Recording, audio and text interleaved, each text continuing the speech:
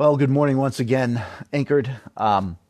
It's been a full week. I do want you to know on Sunday I did not watch myself. And I just want to give you a few of those reasons. When I was in seminary, we had to watch ourselves after we preached a 15-minute message, a 30-minute message. And I started labeling those Rocky, okay, because I wondered what in the world was I doing. It was kind of Rocky. And the last one, when I labeled that message, because we had to get the video and then take it home and take a look at it, I called it Rocky Horror Show. And I don't even know what Rocky Horror Show is, but I know there was a movie Rocky Horror Show.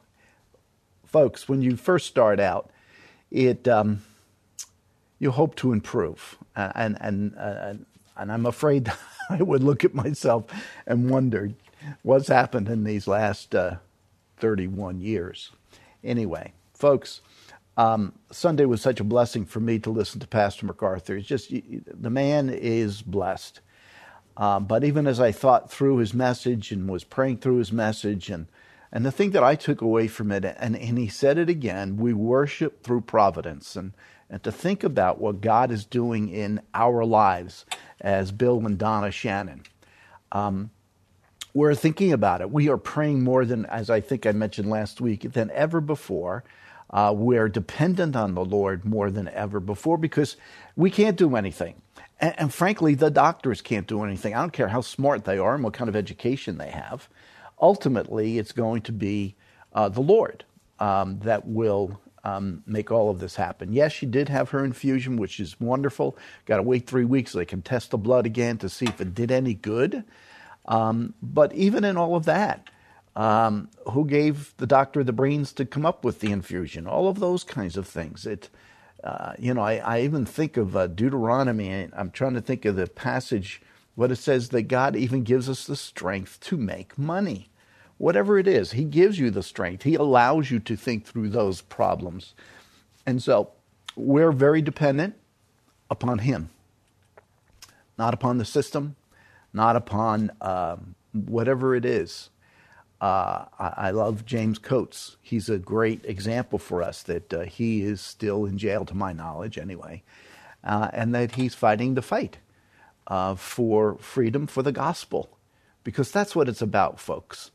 When I first got saved, the man who took me under his wing and began to teach me and to show me how to love my wife and how to raise children and to be involved in the church said, it's about the gospel. It's about Jesus Christ. It's not about us. And so that's some of the things that we've been learning as we go through this.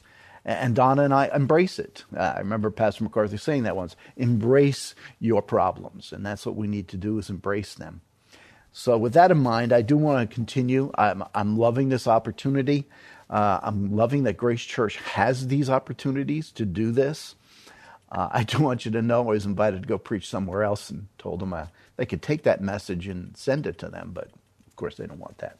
Anyway, let's pray. Father, thank you for today. Thank you for these folks in Anchored. Lord God, we are people on a pilgrimage to get to know you better each and every day. It's not about us. This is not finished.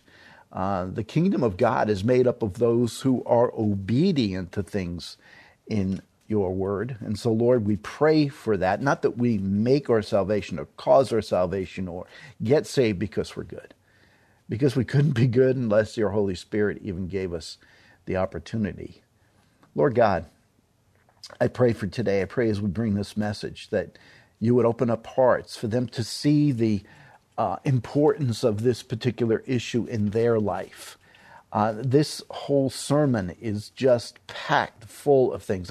I was hoping to be able to take 2 and 3 verses at a time, but it's impossible. Your word is so rich, so abundant with truth, that we have to expose it as best we can to make sure that God's people understand it, and that, Lord, they would be blessed and you would be glorified. We pray this in your name. Amen. So here we are, week 2. We got one more week, and I'm looking forward to that one because I'm already studying for that one and already putting the message together for that one. And my heart is blessed because of that. And so this is the richness. And And I spoke with Carl, and I said, Carl, I just got to do this. I'm sorry that it's going to be recorded, but it's in there. I got to get it out because I got to learn more. I want to learn more. I want to learn the richness of God's word. I want to take it in and know it abundantly. So I'm going to read the first 5 verses just up to where we are, just so it brings anybody who's not been around into the particular place we are. We're in Matthew chapter 5, verses 1 through 5.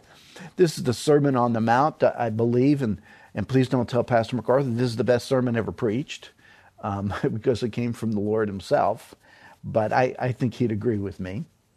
And it says there, when Jesus saw the crowds, he went up on the mountain, and after he sat down, his disciples came to him. He opened his mouth and began to teach them, saying, Blessed are the poor in spirit, for theirs is the kingdom of heaven. Blessed are those who mourn, for they shall be comforted. Blessed are the gentle, for they shall inherit the earth. That's a particular passage we're going to look at today. And so I want you to know, again, I want to assert that I have been blessed to study God's word since I went to seminary. Even before I went to seminary, I was studying because all I wanted to do was to get to know God and his word. Especially these particular days, they are so precious. Yes, I am spending a lot more time at home, but my wife will tell you I am in my office because I just want to get to know God's word. I want to know the truth. I have had opportunities to teach on Roman Catholicism, which really went well. We had quite a few people. The counseling class is still going, and we're going to start up on the discipleship counseling level 3 very shortly. The truth of God's word comes alive and practical in every aspect of life when you look at it deeply. Something also needs to be pointed out is the fact that the first 3 Beatitudes that we've looked at here, in a sense, okay, and again, this is in a sense, okay, are Beatitudes of humility. It's really you recognizing who you are. It's really you recognizing how bereft you are of any goodness, okay? It's being poor in spirit, and that means the spiritual bankruptcy that you have. You come to know Jesus Christ, you realize you're empty. And I remember that at my salvation. We don't need to go through that. But that is something that anyone who's come to Christ, obviously at a grown age, that you have a memory of, that you realize you were a sinner. You needed Jesus Christ to take care of that sin. And some priest can't do it, and some other motions can't do it. It has to be that you recognize you're bankrupt. There's nothing there. The next is that you mourn. And I put that whole thing there about good morning. It is a good morning. It's a great morning. It's a fabulous morning. It doesn't matter what happened. It's a morning that God gave you. And now we'll talk about the real morning. You're mourning over your sin because you hate it. But it's not just your sin. There's sin in the world. I mean, the things that we have going on in our world right now, it's a surprise that God has not returned. And I know it's going to be at the perfect time, but it's just getting worse and worse and worse. And I know people from back in the 1950s or whatever, 60s, would say, oh, look at how bad it's getting. Well, it's getting worse than then. Much, much worse. Much, much worse. We're not evolving, we're devolving as a society. And that continues to happen. The follower of Jesus Christ is in this world. They have to put up with various things in this world. This is a world of aggression. This is a world of bullying. This is a world of cancellation now. But you know what, folks? Even though we have all of those issues, even though we may be attacked, we still need to be humble. We need to be like Paul when he's put in the jail in Philippi with Silas, and he's been beaten, and he's still a Roman citizen, and he could call upon that Roman citizenship. But he's singing praises to his God. I can't imagine what that would be like, but that's what he's doing. He's singing praises to his God. Jesus, when he was on this earth, never insisted on his rights as the Son of God. He never said, look, I'm the Son of God. You need to do that. He never did that. Some leaders do that today. Look who I am. I'm this person. You need to do this. No, that's not what he did. Jesus never insisted on his privileges being the Savior of the world. You know, I'm going to save the world from sin, so why don't you No, he didn't do that. He didn't call upon people taking advantage of them, that kind of thing. And as I was putting this message together, I looked for stories. I thought, man, it'd be good to have stories about gentle people. I thought it would be encouraging to you. I got to tell you, there are not many stories about gentle people. You may find people being gentle towards an animal or something like that, but not gentle people in a sense, not the meekness that I was looking for of how that is defined. The meekness of character is not elevated in the eyes of man. It's generally not looked at as being good. Meekness can be confused, though, can it? Sure. Meekness can be confused with weakness or cowardice. The human genome does not produce this kind of being. Life may produce weak people. Now, notice what I just said. Life may produce weak people. But nature, the nature of man, is to come out screaming. Just be in a hospital that has children being born. They're screaming right away, give me, give me, give me. What are they screaming for? Mom, give me my milk. I want it right now. They don't say that, but that's what they're doing. They're screaming. Our world is not made up of people that enter this world in weakness. They are demanding, give me, give me, give me. Salesman that I used to be very, very good friends with. He had the Boston area, I had the New York area, and we call one another, and it was, this is how we start a conversation. Give me, give me, give me. That's all we cared about. Give me more. That's all I want. Give me more. Weakness. Weakness is not normal. It may work out that way for some people because of the situations in their life that they turn out to be weak and quiet and all of that. But that's not a general human characteristic, this gentle kind of soul. I can remember when I did start out as a salesman in New York City. Now, you know, some of you think that there are rude New Yorkers. I got to tell you, you don't know rude New Yorkers, okay? I do. I'm going out my first time for sales, and my boss wants to go with me. He wants to help me. A nice Jewish fellow. I love the guy. And, I mean, he gave me the opportunity. And we're supposed to go out and see these customers, and he is giving me a lesson in how to be a pushy New Yorker. You got to get past the receptionist. You got to push your way through him, and then you need to demand that the designer, the interior designer, or the decorator, who's ever putting this project together, must use your fabric. You must use your product. That's not me, okay, generally, in that situation. I can be pushy in other situations, but here you are, okay, as a salesman, you're going to tell these well-educated and talented designers, you must use this product, when I don't even know, okay, what kind of project they are doing or anything else like that.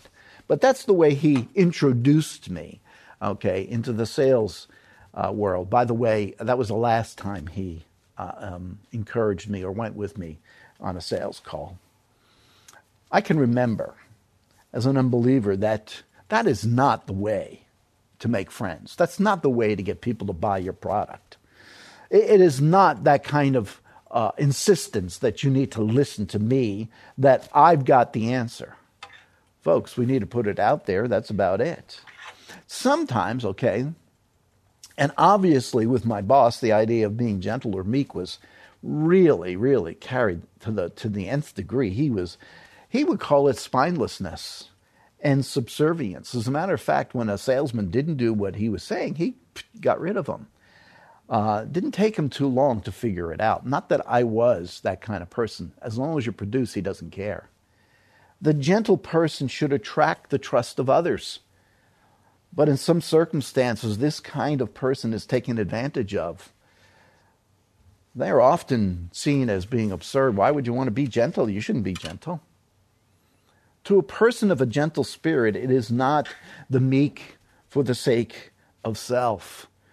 To be a person of a gentle spirit is not to be meek for the sake of self. Gentleness, okay?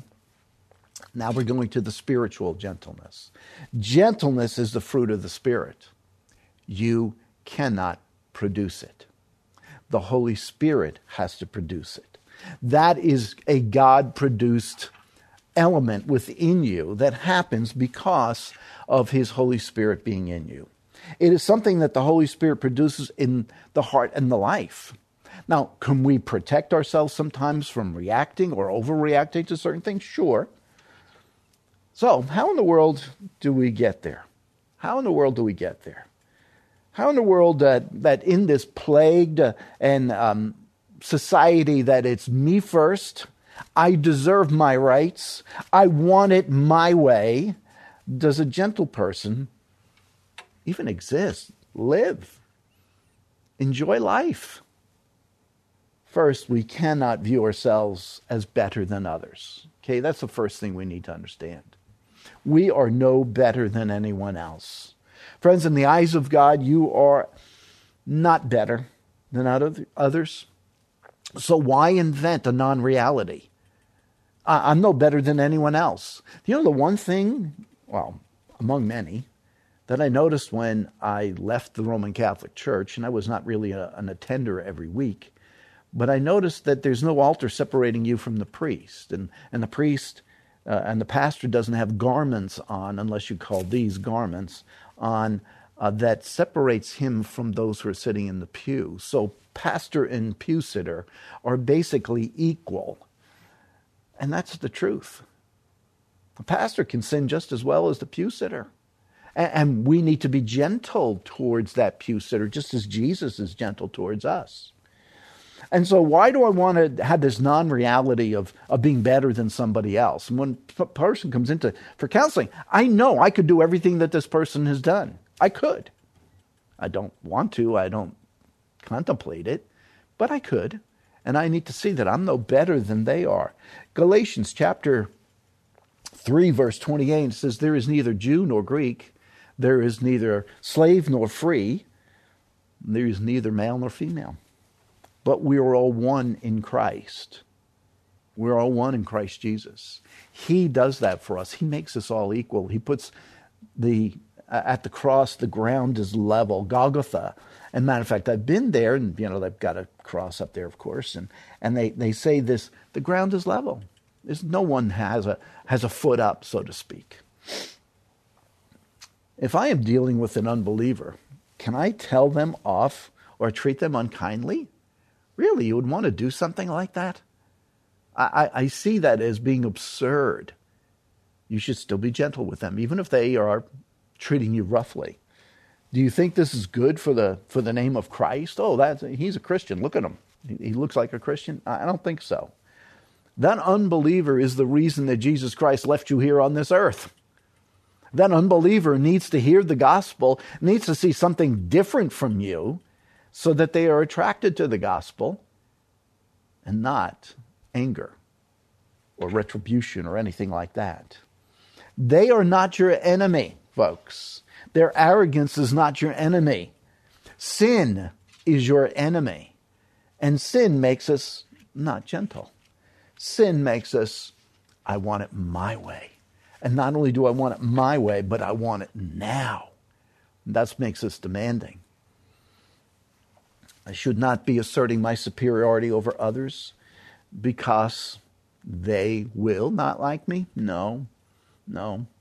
You should assert your superiority over others because you are not superior. That's why. You should not assert your superiority over them because you are not superior. You're equal. You're equal. Beloved, meekness or gentleness of spirit is total dependence on God. That's why the first three Beatitudes are about humility. We are totally, absolutely dependent on God. As I went through the scriptures, remember I was trying to come up with who could I give as a story. And I'm going through Numbers, and here's Moses. Moses was a man of gentleness. Now, wait a minute. He was the leader of all of these people through the desert for 40 years and coming out of Egypt and all of these things. Yeah. Matter of fact, Numbers chapter 12, verse 3 says this. You don't need to turn there, but Numbers 12, verse 3 says this. Now, the man Moses was very humble, more than any man who was on the face of the earth. More than any man that was on the face of the earth. more than any of the Jews that were traveling with him, more than Pharaoh, more than any of those other people. Moses was a leader of thousands upon thousands. And that whole desert journey he went through, he was what? He's considered to be humble more than others on the earth. You would think he would have to be ordering people around, go do this, go do that, pushing people to do these things, inciting them in some way to listen to him. Folks, true meekness is dependence on God. True meekness is dependence on God. True meekness is not the assertion of one's rights. True meekness is not the assertion of one's position. True meekness is not weakness. True meekness is not demanding. I don't know. There are situations where there's an injustice. Well, yeah, you can mention the injustice. You can speak about the injustice. Right now, we're doing the same thing with regards to some of the medical coverage, and we're just putting it out there. Hey, at the end, it's over.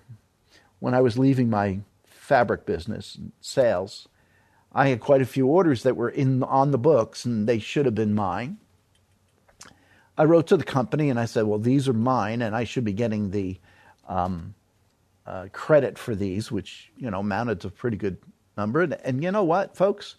Went back and forth and talked to them, and they said, no, that's not going to be yours. And I said, you know what? It doesn't matter.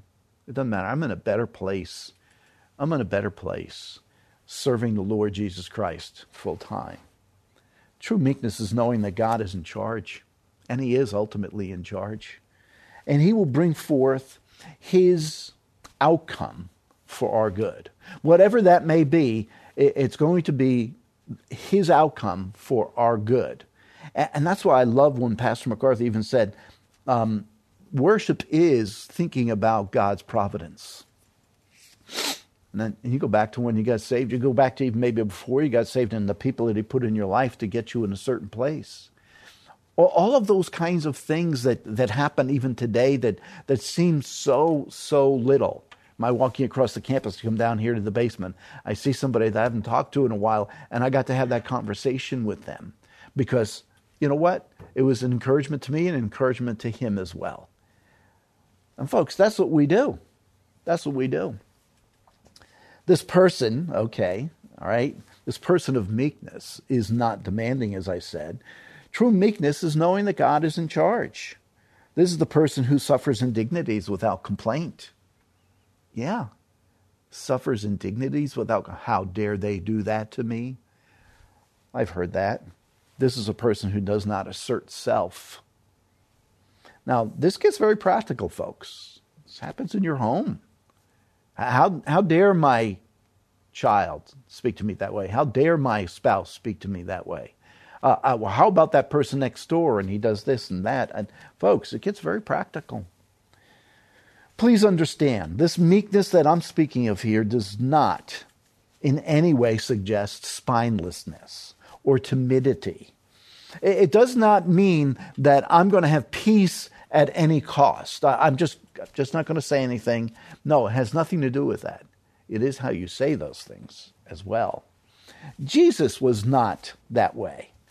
Jesus was not that way. The Savior led by his example. We look at the scriptures, and in Mark 10:45, it says, Christ did not come to serve, but to be, did not come to be served, but to serve and give his life as a ransom for many. That's what he does. He's serving, always taking care of the other person. That's what he wants to do. Beloved, when it comes to the gospel, Jesus was a force to be reckoned with. He was a force to be reckoned with. And I just want to give you a few examples. I found some stories about a gentle person. How about that? And this gentle person is Jesus. He's gentle and lowly. This Savior here had strength, though. He had resolve when it came to the gospel. And he would speak even to those who were opposing him in a righteous way and in a lovely way. I'm not going to go through all of Matthew chapter 12, verses 9 through 45. He's in a debate with the Pharisees, back and forth and back and forth and back and forth. Did you not know? All of those kinds of things. Matthew 16, I do want to show you that. Matthew 16, he's got his own friend, his own follower. In Matthew 16, verse 21, he's speaking to him, and he says these things there, and then he has to correct someone, and he corrects him very strongly. So he is still a man of meekness, but at the same time, his meekness shows strength. From this time, or that time, I should say, began to show his disciples that he must go to Jerusalem and suffer many things from the elders and chief priests and scribes and be killed and be raised on the third day. We know the story. We know exactly what's going to happen here, what he's talking about. Peter took him aside and began to rebuke him, saying, "God forbid it, Lord. This shall never happen to you." I can't imagine Peter's voice there, and I think I was very gentle in my presentation of his voice, because I think he would have been very in Jesus's face kind of guy. Okay, it shows up in his character. But he turned and he said to Peter, "Get behind me, Satan." Are you serious? "Get behind me, Satan. You are a stumbling block to me, for you are setting your mind on God's interests, not man's." You are not setting your mind on God's interests, but man's. You see the difference here? You have to set your mind on the interests of God, not on your own personal care and comfort and concern. It's about him. It's not about you. And Jesus shows that, and so he rebukes Peter pretty strongly there. There's another place that I want to show you, John chapter 2. John chapter 2. And Jesus goes in the temple. He saw things there that obviously were corrupt and wrong. And he went after those people because this place, the temple, was the place of worship for his Father, his heavenly Father. And they were doing things, money changing, selling things that were not as worth as much as they were selling them for, and you couldn't use your own. It was just corrupt there at the temple. And in John chapter 2, verse 14, "And he found in the temple those who were selling oxen and sheep and doves, and the money changers seated at their tables." And so here they are, they're selling these animals for sacrifice and such. "And he made a scourge of cords and drove them out of the temple with the sheep and the oxen. And he poured out the money of the money changers and overturned their tables." I could imagine this. I could picture this. "And to those who were selling the doves, he said, 'Take these things away. Stop making my Father's house a place of business.'" That's not a place of business. That's a place of worship. That's where the King of Kings and the Lord of Lords is going to be lifted on high. And they're in there selling doves, pigeons. So we have a couple of examples there, but we have others. Jesus, when he went to the cross. Here he is at the cross, and in Luke 23:34, he says, "Father, forgive them." It doesn't say, "Father, peel their skin off." It doesn't say, "Father, do away with them. Send a meteor to wipe them out." No. "Father, forgive them, for they do not know what they are doing."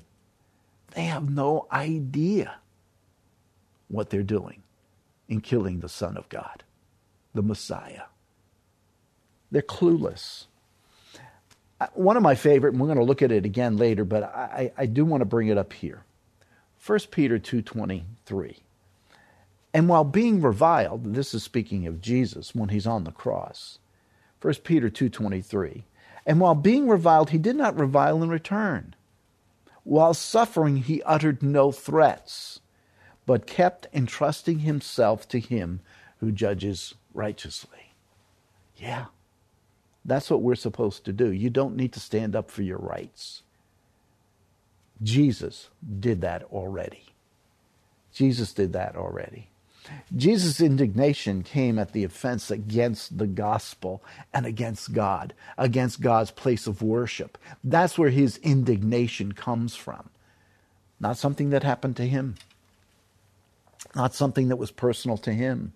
The true picture of the meek and the gentle Christ is one of a man in immense self-control. I think that's a beautiful picture. No matter what the various problems of life, that person is still under immense self-control. That is a lesson to learn. That is a lesson to hold on to. That's what we should be doing. I really like what one of the commentators said, and I'm going to read this quote. He said this: "Successful and forceful people must learn how to use their strength for others, not themselves." Wow.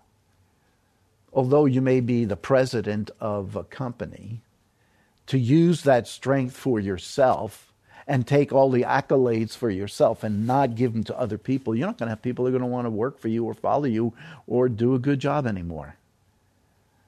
Successful and forceful people must learn how to use their strength for others, not themselves.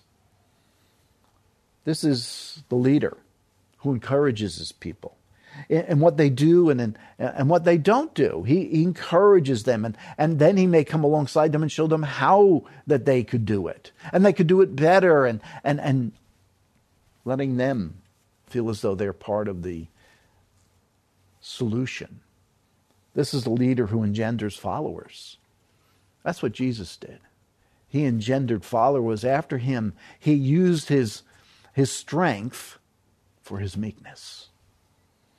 Notice in our passage what Jesus has to say about this meekness and gentleness. It says there in Matthew chapter 5, verse 5, it says, "For they shall inherit the kingdom of God," or should inherit the earth. I'm sorry, not the kingdom of God, but the earth. I want to, if you don't mind, take you back to a psalm from which I believe some others in writings believe that this particular phrase is taken from in Matthew chapter 5. And it's Psalm 37. I'm going to be there for just a little bit, but if you want to, you can turn there. Psalm 37. Some of my favorite verses are in Psalm 37. But in Psalm 37, it gives us a hint of the process. Most of you like processes. How do I get there? Process of becoming gentle. And the rewards of that gentleness as well. Here's the process. Verse 1, Psalm 37, "Do not fret." Do not fret because of evildoers. Even though there are evildoers around you, you don't have to fret about it. Be not envious towards wrongdoers. Don't be envious because they got a nice house and they're doing this and they're doing that. Don't be envious of those folks. Verse 2, "For they will wither quickly like the grass and fade like the green grass." Here today, gone tomorrow. They're just there for a little bit, and then they're done. Matter of fact, my fret about that whole thing would be they're going to hell. They need to hear the gospel. Verse 3, "Trust in the Lord and do good." We are to be trusting in him all the time. For every situation that we have. I'm working with a fellow who's doing counseling for somebody, I think it's in Tennessee, and their son is not listening to them. And I said, well, is the son a Christian? Well, they think he is. Well, the idea is to make sure that the son trusts in Jesus Christ. Truly trusts in Jesus Christ. Trust in the Lord and do good. Dwell in the land and cultivate faithfulness. Faithfulness, that you are dependable. 51 years of ministry, 52, whatever. It's faithfulness that you're looking at. Dwell in the land. Another process of gentleness. Delight yourselves in the Lord. We are to be delighting in him, and he will give you the desires of your heart. As you continue to worship him and honor him, he's going to give you that gentleness. Commit your way to the Lord. Trust also in him, and he will do it. Verse 5. You're committing your way. You're going to be a follower of Jesus Christ? Then act like a follower of Jesus Christ. Not like the rest of this world. He will bring forth your righteousness as the light and your judgment as the noonday. Verse 7, rest in the Lord and wait patiently for him. Do not fret because of him who prospers in his way. Just because somebody else is getting what they want and they're prospering from it, it doesn't matter. Folks, this life is what, 70 years of 80 of strength?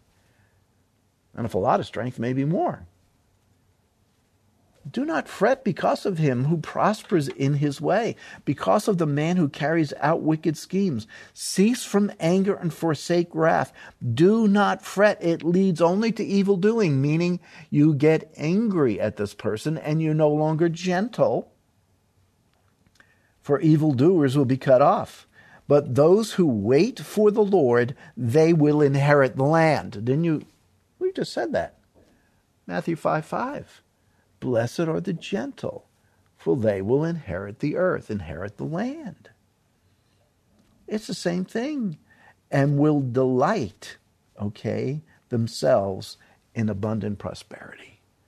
And will delight themselves in abundant prosperity. Okay, verse 10, I forgot that.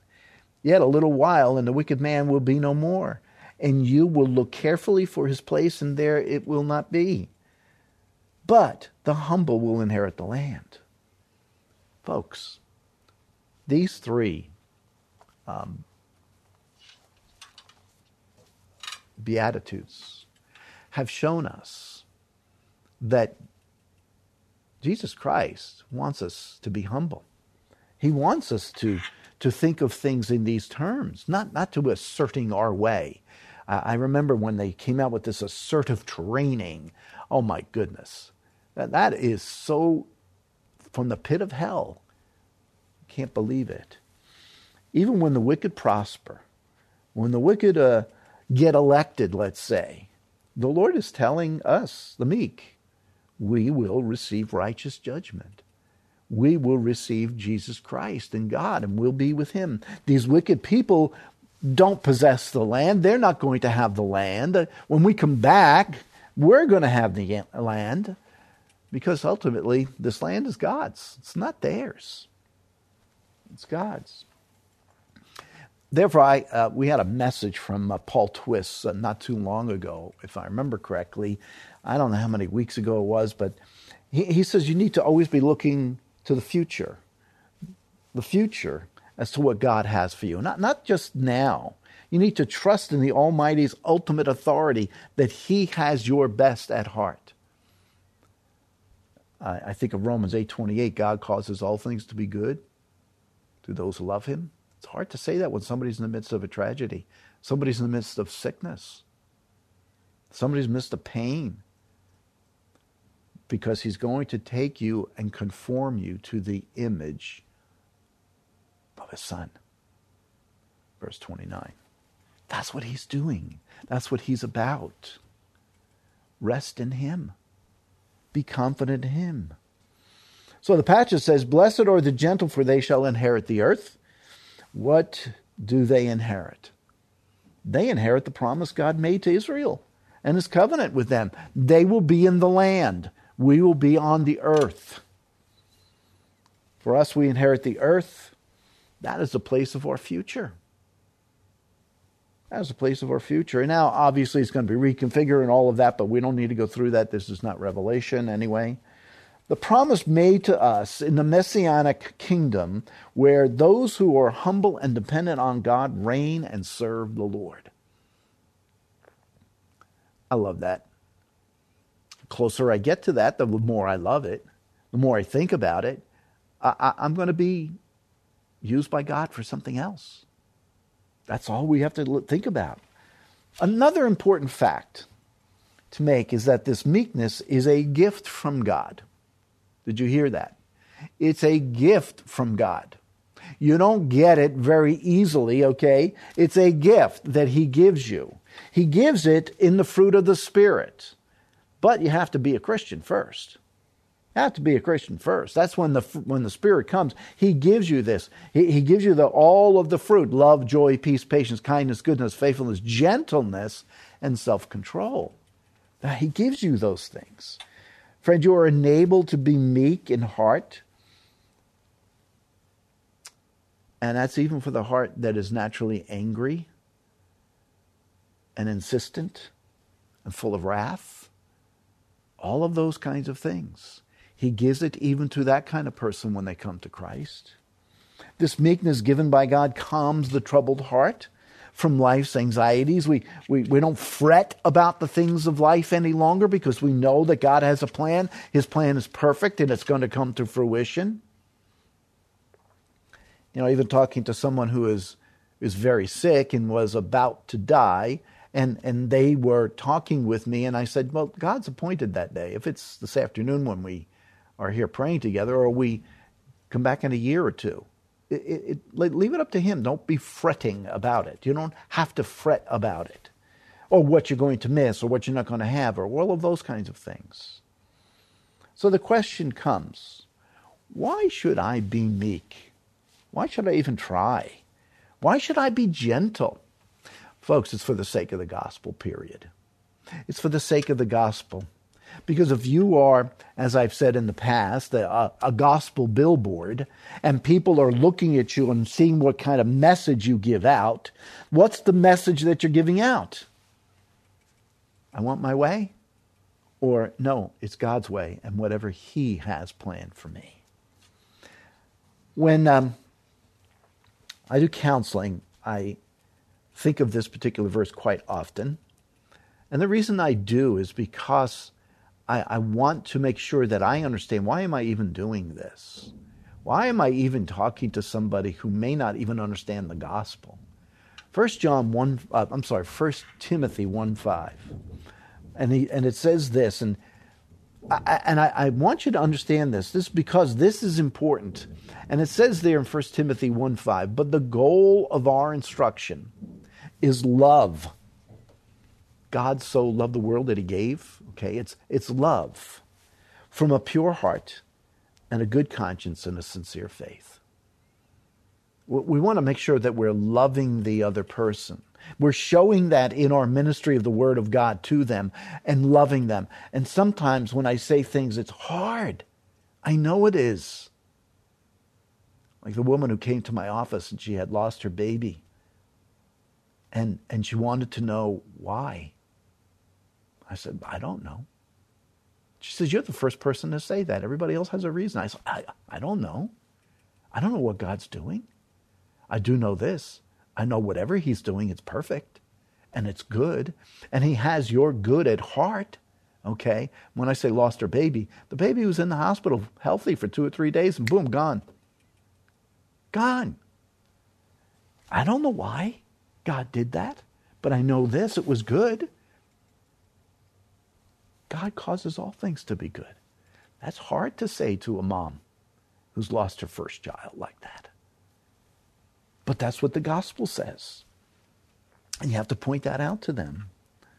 Folks, we counsel because we want to help God's people. That's why we do that. We want to help God's people. Sometimes they find themselves in some terribly bad places, making some awful decisions. Recently we've had a lot of people coming from other churches. What does John call them? The grace refugees.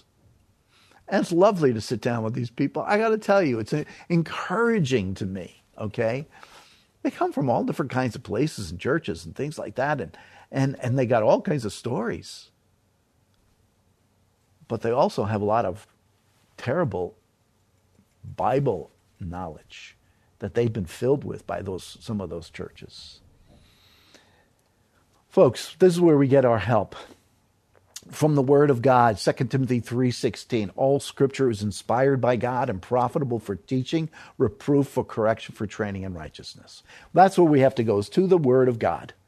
That's going to help us. That's going to tell us how we can be meek. That's going to tell us how we can be a gospel billboard, so to speak. They need instruction, these people, when they come in. Paul is speaking when he, in this 2 Timothy passage. When he's speaking in 2 Timothy, let's go there anyway. 2 Timothy, instead of 3:16, let's go to 2:24. 2 Timothy 2:24. And Paul says this, and he's an elder, he's a pastor, he's a counselor Okay, he's all of those things. And he says this to Timothy, his son in the faith. 2 Timothy 2:24 and 25 says, the Lord's slave must not be quarrelsome. We are his slave. So we can't be quarrelsome, but be kind to all. How do we do that? There are some people that are hurting terribly. But be kind to all, able to teach, obviously, patient when wronged, and that's going to happen. And folks, it's happened. I know it's happened. With gentleness, okay? That is meekness. With gentleness, correcting those who are in opposition, if perhaps God may grant them repentance, leading to the knowledge of the truth. That's what God does. He tells us this is how we're supposed to handle people.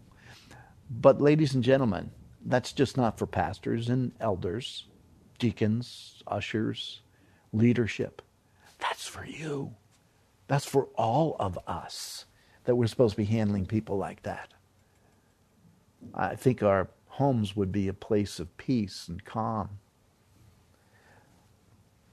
Paul again in Galatians 6:1 says, brethren, even if anyone is caught, and that's like a fish hook that can catch a fish, that enticing whatever it is. If they're caught in a trespass, you who are spiritual, that's you who are mature, okay, it says to restore. Restore them in gentleness. Restore them in a spirit of gentleness. Oh, folks, it's all over the scriptures of how we are to approach this particular subject. We speak the gospel to those when we need to confront them, yes. We confront them because of their sin, and I've done church discipline on many, many, many different folks, and you try to give them the truth. I'm not yelling and screaming at them and beating them over the head with the Bible or the bat or anything else. I'm trying to give them the truth. This is what God says. What you're doing is going to do this. I remember sitting with one man, and I said, well, if you're a Christian, God's going to punish you after this, okay? If you're not a Christian, he's just going to let you go to hell. Which one do you want? I mean, that's what's going to happen. If you're a Christian, you're going to be punished along the way. If you're not a Christian, you're going to go to hell. That's scary to be thinking in those terms, but I don't mind saying that to some people.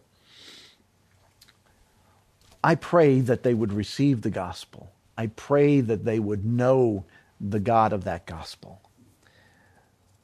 James says this in James 1:21.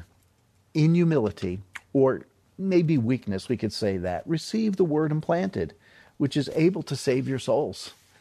That's why we give the gospel.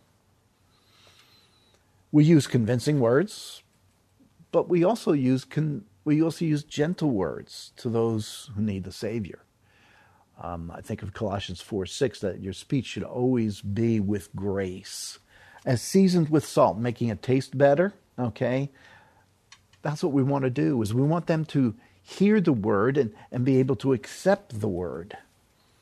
But pastor, I know I'm going to hear this. You have said nothing about the guy or the gal who ripped me apart, called me all kinds of names at work, and tore me like I was a piece of garbage. Pastor, you haven't dealt with that. What am I supposed to do there? No, I didn't. Let's look at the example of Jesus. And that example from Jesus is found right there. Well, we've already used 1 Peter 2:23. This is an extraordinary example of a gentle and meek spirit. And while being reviled, called all kinds of names, made fun of, spat upon, all kinds of things, he did not revile in return. He didn't call them names and spit on them. I mean, he could have. He could have done all kinds of things. He did not revile in return. While suffering and being whipped and beaten and stabbed, he did not do anything. He says, while suffering, he uttered no threats. Could you imagine? He could be on the cross and he could say, you know what? God's going to get you. No, he didn't do any of that. He uttered no threats, but kept, and this is what you have to do, just like I have to do, okay? I'm going to put we have to do, but kept entrusting himself to him who judges righteously. We have to be in the midst of doing that, of letting him do what he needs to do. That's God. Letting God do what he needs to do. And so, folks, I just want to encourage you with this meekness. That's where we need to be. Isaiah 26:3 says, the steadfast of mind you will keep in perfect peace. Why? Because he trusts in you. Isaiah 26:3, you look at 4, you put he's the rock that we depend upon. Now, I would be remiss if I didn't, and I'm going to try to do this as quickly as possible. I would be remiss if I didn't bring up Matthew 11:25 through 30. Matthew 11:25 through 30 is a passage that the book Gentle and Lowly that the ladies have been going through all semester. I had no idea that we would be doing this, but I just want to read that passage, Matthew 11:25 through 30, and it says, at that time, Jesus said, I praise you, Father, Lord of heaven and earth, that you have hidden these things from the wise and intelligent. In other words, those in the uppity up class, okay? And have revealed them to infants, okay? The elect. Let's call it the elect. Yes, Father, for this way was well-pleasing in your sight. All things have been handed over to me by my Father, and no one knows the Son except the Father, nor does anyone know the Father except the Son, and anyone to whom the Son wills to reveal him. In other words, the Son makes those decisions, not us. And in verse 28, now, you take what I just said and you turn this to verse 28, and it says, come to me, all who are weary and heavy laden, I will give you rest. That's like an open invitation. Come to me. Come to my house this afternoon. We're going to have lemonade and donuts or something. Come to me. No, he's saying, come to me, all who are weary and heavy laden. I'll give you rest. Rest from your sin. Rest from your bad temper. Rest from your anger. Take my yoke upon you and learn from me. For I am gentle and humble in heart, and you will find rest for your souls. For my yoke is easy and my burden is light. Jesus is making this invitation to come to him. This is not the verse that was used for me when I came to Christ, but I hear this, take my yoke upon you. I'm from New York City. Aren't too many oxen being brought down Fifth Avenue. I had my office on Madison Avenue for a while, and there weren't any goats being taken down there in a yoke either. I don't think they use them, maybe horses. But nevertheless, I'm not familiar with those kinds of things. Streets, subways, that kind of stuff here. I'm okay. But it says here, you are to harness yourself with Jesus Christ. You are to harness yourself with Jesus Christ. And notice what happens. Jesus, who knows everything, paces himself to your speed because he cares about you and your heart. He cares about his children. That's gentleness when the Savior does that. Jesus says, take my yoke upon you and learn from me. When you become a God-blessed believer, life changes dramatically. You now have placed yourself in fellowship with the Creator God. Isn't that beautiful? You can depend upon him for everything. You can depend upon him for every situation. Our God condescended for your soul. Why? Why? He did it because he loved you. He did that. And I think about it. It's not so much for us, but for him, because he receives glory. He receives glory for saving Bill Shannon. He receives glory for saving you.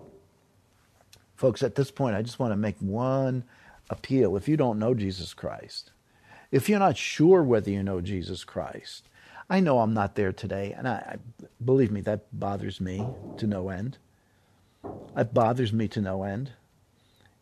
Give your sin to Jesus Christ. Say, take this from me.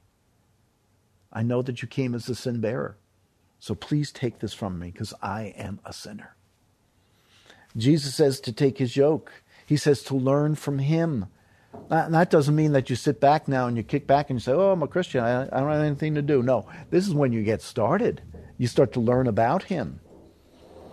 In this most extraordinary portion of Scripture, Jesus explains, for I am gentle and humble in heart.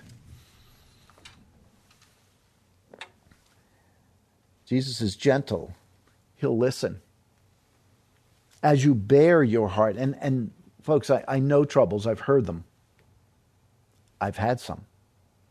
I know disappointments. I know dreams that never come true and things like that. I know pain.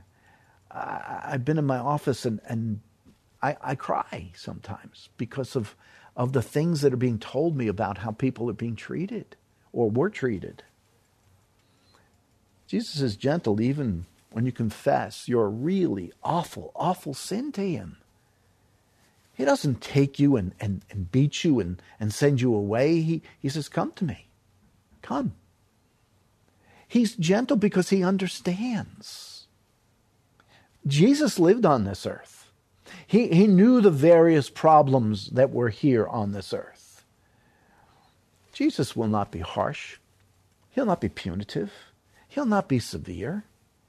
I believe a very good way to put this is what one author said in his book, and I'd like to read that to you. Just a small quote. The point in saying that Jesus is lowly is that he is accessible. You can go to him at any time. You can speak to him at any time. Beloved, the best and the worst thing is that God completely knows your heart. You can't get away from it. Well, I contemplated this really evil thing. Yeah, he knows it. So confess it. If you are sincerely in love with him, he knows it. If you are struggling in your worship of him, he knows it. And I said it earlier, but I want to just want you to remember this. Rehearse providence. Pastor John said that night as I thought about it and contemplated it. Rehearse providence of what God has done for you. Come to me, all who are weary and heavy laden. That's a genuine call to all. But at the same time, he knows the genuineness of that coming to him. He knows the sincerity of that heart. God knows and God perfectly judges. Gentle and humble. The ladies have had a great time in their study. And I've just heard so many, many good things from what's going on. When you come to Jesus Christ, though, for your salvation or your sanctification, let's put it that way too, because it's both. You're coming to Christ because you want to grow. Pick up your cross daily. Deny yourself. Live for him. When you go to Jesus Christ, you call him Master and Lord. You are now to do what he tells you. And I look at Matthew 10:30 in that same passage. For my yoke is easy and my burden light. Powerful, wonderful call to salvation and sanctification. You harness yourself to his word, and his word begins to produce things in you. Love, joy, peace, patience, kindness, goodness, faithfulness, gentleness, and self-control. The Holy Spirit begins to grow. And I don't mean grow in the sense, but he has less grieving going on because now you're living a life of obedience. That is exactly what God wants. He wants all of you. Doesn't want part of you. Doesn't want you just on Sunday morning. Doesn't want you on occasion at a Bible study. He doesn't want you when the weather is good, or he doesn't want you when you feel like it. He wants you all the time. He wants you there to begin that relationship of being yoked with him. You see, our Savior endured humanity. Our Savior endured rejection. Our Savior endured pain and sorrow. Our Savior endured failure of his own followers. He did that for us. The enduring of Jesus Christ during the lifetime that he lived for us shows us his gentleness, his humility, that he endured as he shed his blood on the cross. Let me finish with this one last passage, and I know that you're going to be closing up your Bibles, but Hebrews chapter 4, 14 through 16. Therefore, since we have a great high priest who has passed through the heavens, Jesus, the Son of God, let us hold fast our confession, our trust in him. For we do not have a high priest who cannot sympathize with our weaknesses. He knows how weak we are. But one who has been tempted in all things as we are, not exactly the same thing.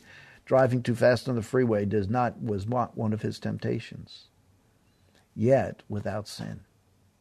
One who has been tempted in all things as we are, yet without sin. Therefore let us draw near with confidence to the throne of grace, so that we may receive mercy and find grace to help in a time of need. Folks, it is by gentleness, meekness, that we grow in the grace and knowledge of our Lord and Savior. It is by that relationship of heart that happens as you humble yourself before the King of Kings and the Lord of Lords. And as I've said, this whole situation has been one of humbling for me, for Donna, for our family, and dependence upon the King of Kings and the Lord of Lords. May he continue to produce meekness in all of us, not something that is without strength, but something that has super strength. Let's pray. Father, thank you for this day, Lord. And as these folks are heading in to listen to Pastor MacArthur, I pray, Lord, that they would contemplate these things and see how this is a building relationship with the Lord Jesus Christ, and we're building through the Beatitudes a heart that is in harmony and unity with the Savior. We pray this in your name. Amen.